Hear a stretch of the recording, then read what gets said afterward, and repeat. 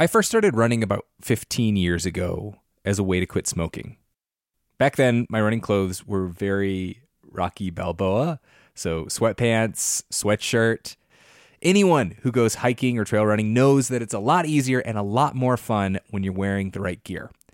Janji makes performance apparel that'll take you farther on your runs and hikes.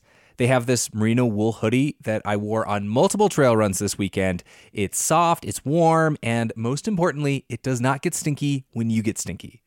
Another reason to love Janji is that they donate 2% of all sales towards clean water projects, raising nearly $1 million so far.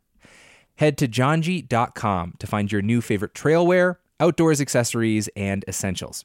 And use the code OUTSIDE for 10% off at janji.com. That's JANJI.com with the code OUTSIDE for 10% off. When I was a little kid, my whole family, grandparents included, packed into a Dodge Caravan and went on a 2-week road trip to Wyoming. We saw the rodeo in Cody, a grizzly bear in Yellowstone National Park, and an epic thunderstorm near Devil's Tower. On that trip, I fell in love with the West and the natural world. This might sound cheesy, but it kind of made me who I am today. Wyoming has it all. Breathtaking hikes, kid-friendly museums, 2 of the coolest national parks in the country. The truth lies west. Discover yours at travelwyoming.com.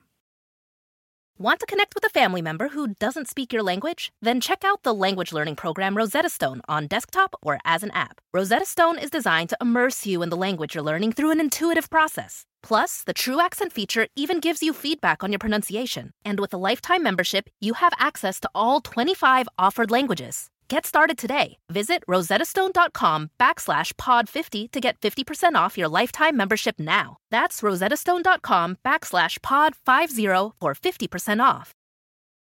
This is Outside In. I'm producer Taylor Quimby. And I'm executive producer Erica Janik. Sam is currently at home with his new baby. Not that is going to prevent him from actually hosting this episode, as you'll discover in a few minutes. So listeners probably know that Sam is a big cross-country skier. He coaches the local high school team, and he once won Argentina's biggest national race. And as an incredibly talented endurance athlete, the rest of us schlubs on staff sometimes poke fun at him in kind of that jealous way that people will. Yeah, absolutely. But during the Winter Olympics, for a brief moment, the whole country pays attention to the sport. And every 4 years, it seems like somebody always has to take a shot at cross country. So there was this, you said it was New York Times Magazine? Yes. Yeah, New York Times Magazine article that called cross country a brutally sustained non-thrill and the least watchable of the major Olympic sports. That is so not true. It's not nice. No, that too. Even public radio threw some cross-country shade. Cross-country skiing is not really a spectator sport either. No. It's very hard for it to be covered. I mean, it's boring as hell to look at. And they go by. Yeah. That's comedian Paula Poundstone on Wait, Wait, Don't Tell Me, who, after this comment, went even further and actually made fun of the U.S. ski team. The U.S. women were like way back. They were texting each other. They weren't really even trying. They just gave it up for we don't seem to take Now, it. Sam, who I must say is a wonderful ambassador for the sport, wrote a wonderful article for Slate defending cross-country skiing. I suggest you all read it, and we'll put up a link. But the real moment of redemption for the sport came during the actual games in Pyeongchang. It was the team sprint for the women's team. So close for the U.S. on so many occasions, now moving up on the inside into second place. They're all completely gassed. They've given it everything on the global bucket. And it was Jessie Diggins. There's just this weird moment where she's like sort of behind and she's doing this like shuffle thingamajiggy, and then all of a sudden it's neck and neck. Yes. And there's 2 commentators. One of them is like holding it together, and the other one is losing his mind. That actually I enjoyed almost as much as the race. Around Sweden, Jessie Diggins to the line. Yes. And it is Jessie Diggins delivering a landmark moment that will be etched in U.S. Olympic history. The first ever cross-country gold medal for the Oh. That's so great. I'm not a big sports fan, but I was like getting misty just watching this. Yeah, Paula Poundstone, even she had to admit her mistake when Jessie Diggins was invited on to Wait, Wait, Don't Tell Me after that win. So, Jesse, you'll be glad to know that I got a rasher from people complaining that, what did I know and how stupid I was. And I got to tell you, our fan base may be small, but wow, they're feisty. Oh, yeah. They are. No, yeah. they were feisty. A lot of them wanted bad things to happen to me. Yeah. Oh, no. So here we are at this rare moment when athletes like Jessie Diggins, who don't see a lot of media coverage the rest of the time, are being celebrated by the whole country. But what about the athletes that didn't make it to Pyeongchang? What about the people who trained for years only to find out that they didn't make the cut?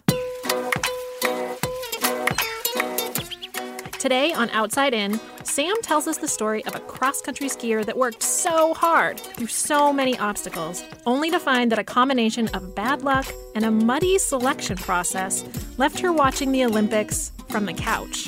Sam managed to squeak this story in just before he left for paternity leave. Oh, so Sam. It's the endurance athlete in him. I know. So we'll let him take it from here.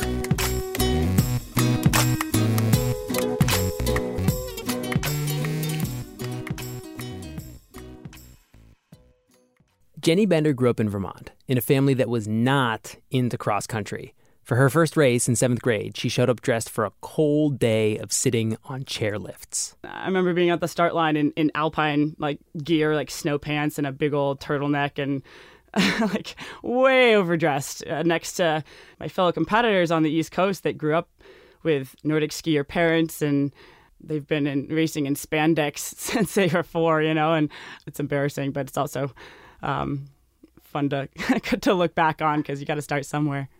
But she was good. From 14 years old, she was part of the development pipeline for Olympic skiers.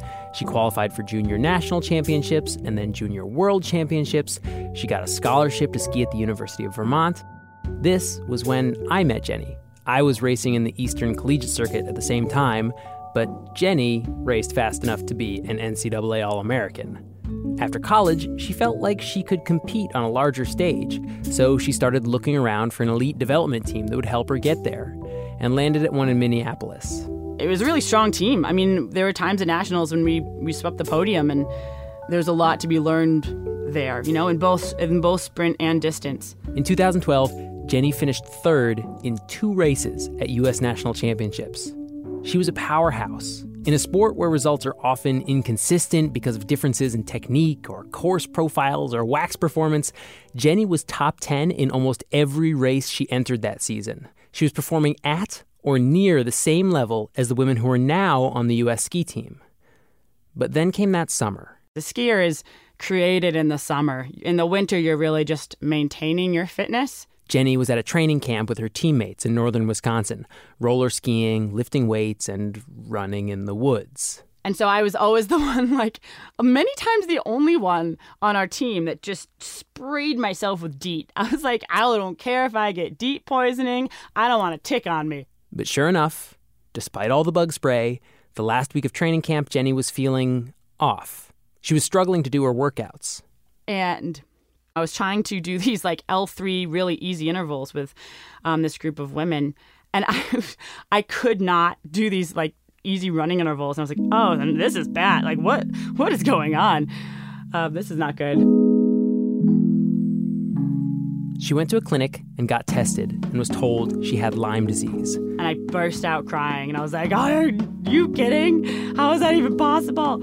I check ticks all the time. Recovery can take a long time, but that wasn't all. An hour later that day, I got a call back from the clinic, and they said, Jennie, actually, you also have mono. And I was just like, I was overwhelmed.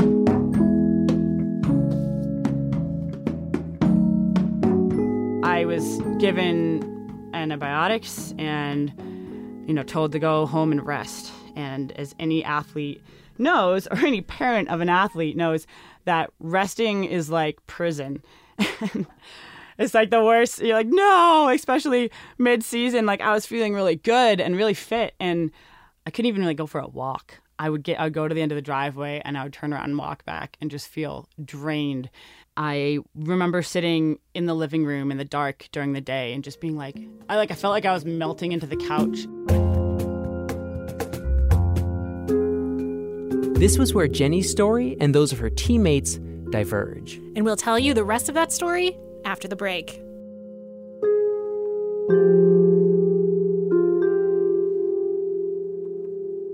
Want to connect with a family member who doesn't speak your language? Then check out the language learning program Rosetta Stone on desktop or as an app. Rosetta Stone is designed to immerse you in the language you're learning through an intuitive process. Plus, the True Accent feature even gives you feedback on your pronunciation. And with a lifetime membership, you have access to all 25 offered languages. Get started today. Visit rosettastone.com/pod50 to get 50% off your lifetime membership now. That's rosettastone.com/pod50 for 50% off.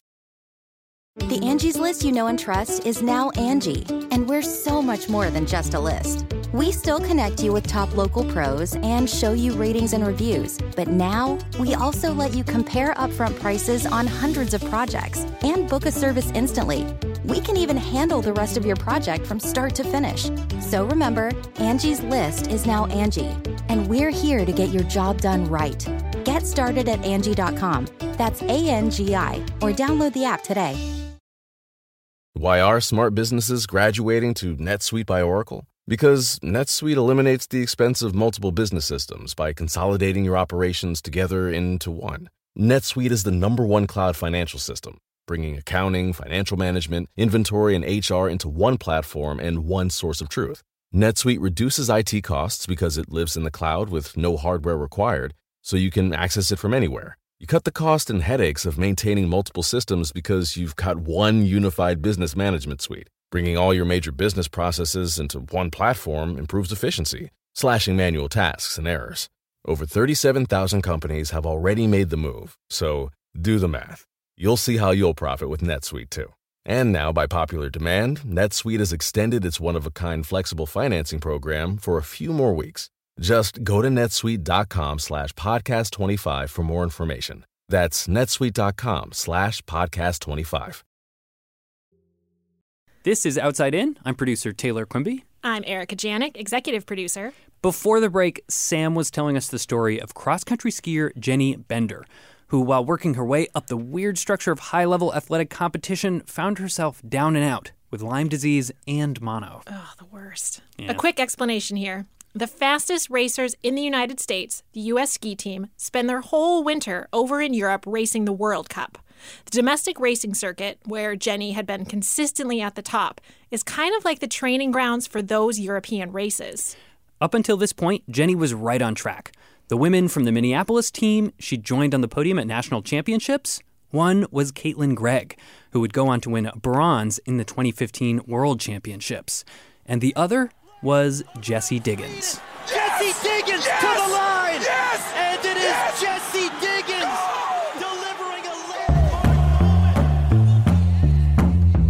Sam picks up Jennie's story from here.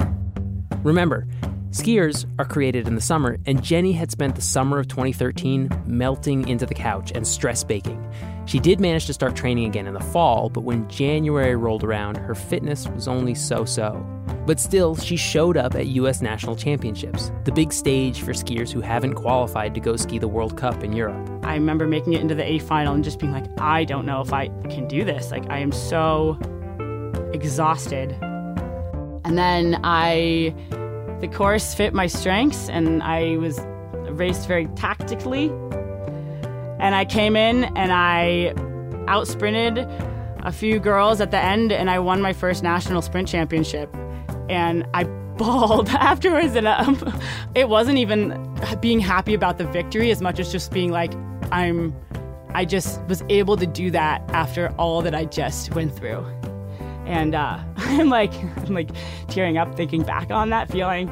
That result really saved me in a lot of ways.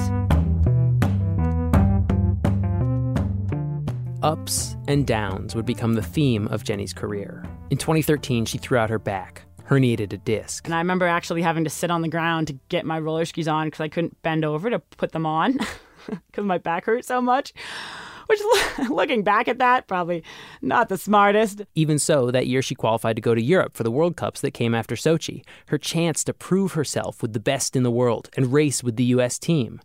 But a lot of them came back from Sochi with a really bad sickness, kind of the Sochi flu.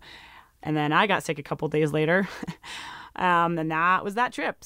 Over the next few years, Jennie was racing very hot and cold. She wasn't having fun anymore. She was so wound up about her results that she was making mistakes, crashing. Really, universe? What? Why?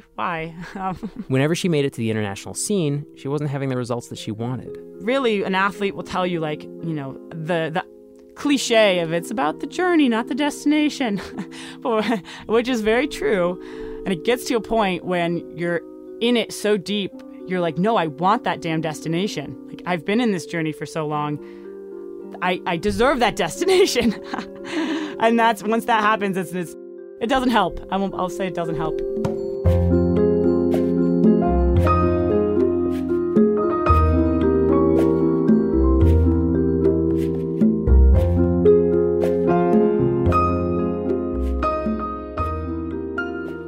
Last year, Jennie was finally starting to feel like her old self again. She was once again winning or landing in the top 10 of almost every race she entered. She won a sprint at U.S. Nationals and was now ranked the best sprinter in the country for the 4th year in a row. But the U.S. team is currently loaded with good sprinters. And the rules were changed so that to earn a spot on the World Cup, a domestic racer has to do well in longer races too. So once again, Jennie was passed over. So I was in Bozeman last February at a time when I was kind of bummed. I was trying to find my happy again. She decided to go play a game of pickup hockey, have some fun. And one thing turned to another. I had a hockey stick in my hand. We were playing kind of some really casual, the nets are knocked down. Of course, no one's wearing a helmet. And someone just decides to slap shot the puck down the ice. And it clocked me on the side of the head. And I went down, and it was like, everyone was like, oh, shit. Jennie got 5 staples in her head and a serious concussion. But even so, racers have to race. Every so often, Canada gets to host a World Cup. And when they do, the U.S. gets extra start spots. And Jennie was on track to qualify for one. She asked if she could skip the final domestic qualifier, but was told no dice. And she knew that getting that start in Canada would help her to get back over to the European World Cups and maybe to Pyeongchang. So she lined up at the start. And I remember very vividly being like, I might have said it out loud, like, I don't care if I get brain damage. I have to do this. She barely did well enough to keep her spot, but says during the World Cup races, she felt like she was just floating along. I feel like the kid in elementary school in the outfield of a baseball game picking dandelions like mid-game, like just like doo-doo-doo. Like, this was a huge event. I should feel something. I should have been either sad or angry or happy or something. And I was like, I feel nothing. Jennie stopped to reevaluate. The Olympic team for Pyeongchang would be selected in less than a year, and her prospects weren't looking good. The first measuring stick the U.S. team uses is World Cup results. But if you're not on the U.S. ski team, it's hard to get the World Cup starts you need to make it. Criterion number 2 is coach's discretion. For this story, I spoke to a half-dozen cross-country skiers who were on the bubble for Pyeongchang, and dissatisfaction with the lack of transparency and how those decisions on discretion were made was the uniting theme in those conversations. So Jennie says she asked the coaches how they would use it. It's hard because it's kind of my word against theirs. I've had various conversations with the coaches, and I was just like, what do I need to do? And they're like, well, like, nah, we're really just looking for standout performances. We don't, we're not going to just bring people to bring people. Jennie was thinking only 4 athletes can start at each race in the Olympics, and the U.S. team already has at least 5 women who are capable of being in the top 30 in the world on any given day. And she seriously doubted that she could be faster than them. So why would they bring a domestic sprinter? They don't even need any alternates. That's people's way of saying there's kind of no chance, but you cannot technically say that they're not going to take anybody from the sprint list for females. They just don't need it. It doesn't make sense.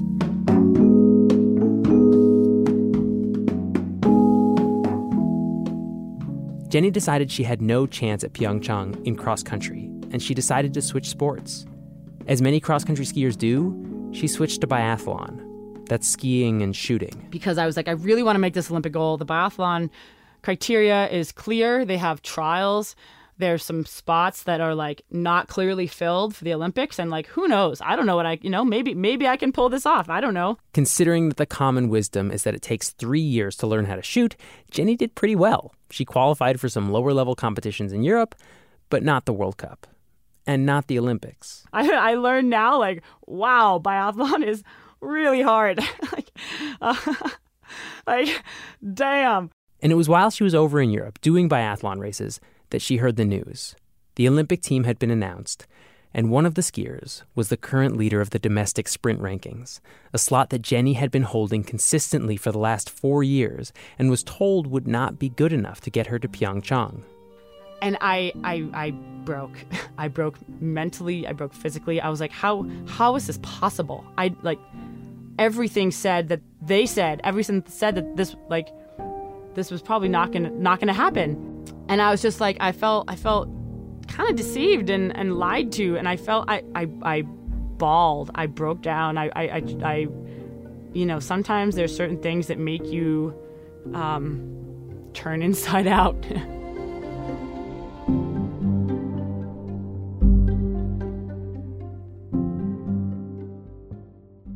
It can be a heartbreaking time for some athletes. They've put a lot into it, and I've had this as a long-standing goal oftentimes. And when they don't make it, it can definitely be a challenge. The coaches who selected this year's Olympic squad weren't willing to be interviewed, but Luke Bodensteiner is a step above them. My name's Luke Bodensteiner, and I'm the chief of sport for the U.S. ski and snowboard team. He called me from Pyeongchang. This can get pretty technical pretty quick, but the ski team says they got more spots for Olympic skiers than they anticipated. 20 racers instead of 18. Since only 4 men and 4 women can start each race, they certainly didn't need all of these spots. But if they aren't filled, they're allocated back to other nations, which is against U.S. Olympic Committee policy. And that gives us an opportunity to enter more athletes in the Olympics than we have before. So to fill these 2 surprise extra spots, they decided to just go down their ranking list and take the next skiers. And because the next skier happened to be a sprinter, they used discretion to overrule their stated position of only bringing 5 sprinters. Jennie's decision to switch to biathlon was a rational one, based on all the information she had at hand. But because discretion means that coaches can change their minds at the last minute, that rational decision now looks like the wrong one. Suddenly, this life goal that I've had, I see it as something that I could have had, it was right there, and the finish line was moved on me. And it's hard because I know it looks, I don't want to sound like some bitter athlete that didn't make it. I'm trying to speak up so that this doesn't happen to people in the future.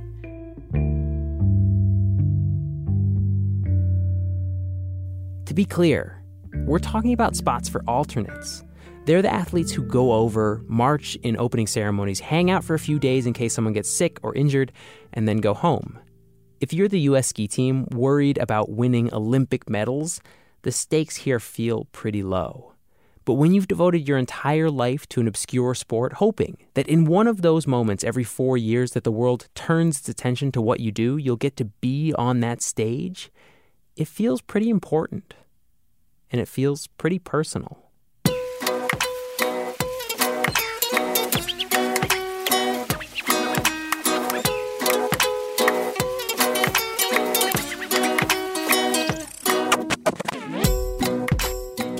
Outside In was produced this week by Sam Evans-Brown, with help from me, Taylor Quimby, Hannah McCarthy, Justine Paradise, and Jimmy Gutierrez.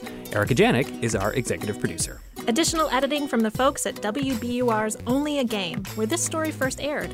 I know that Sam talked to a lot of people in the Nordic community, or Nordies, as he says they call themselves. I'll take his word on that. Nordies. So special thanks to everybody that helped Sam report this story out. Music in this episode by Blue Dot Sessions and Poddington Bear. Our theme music is by Breakmaster Cylinder. Outside In is a production of New Hampshire Public Radio.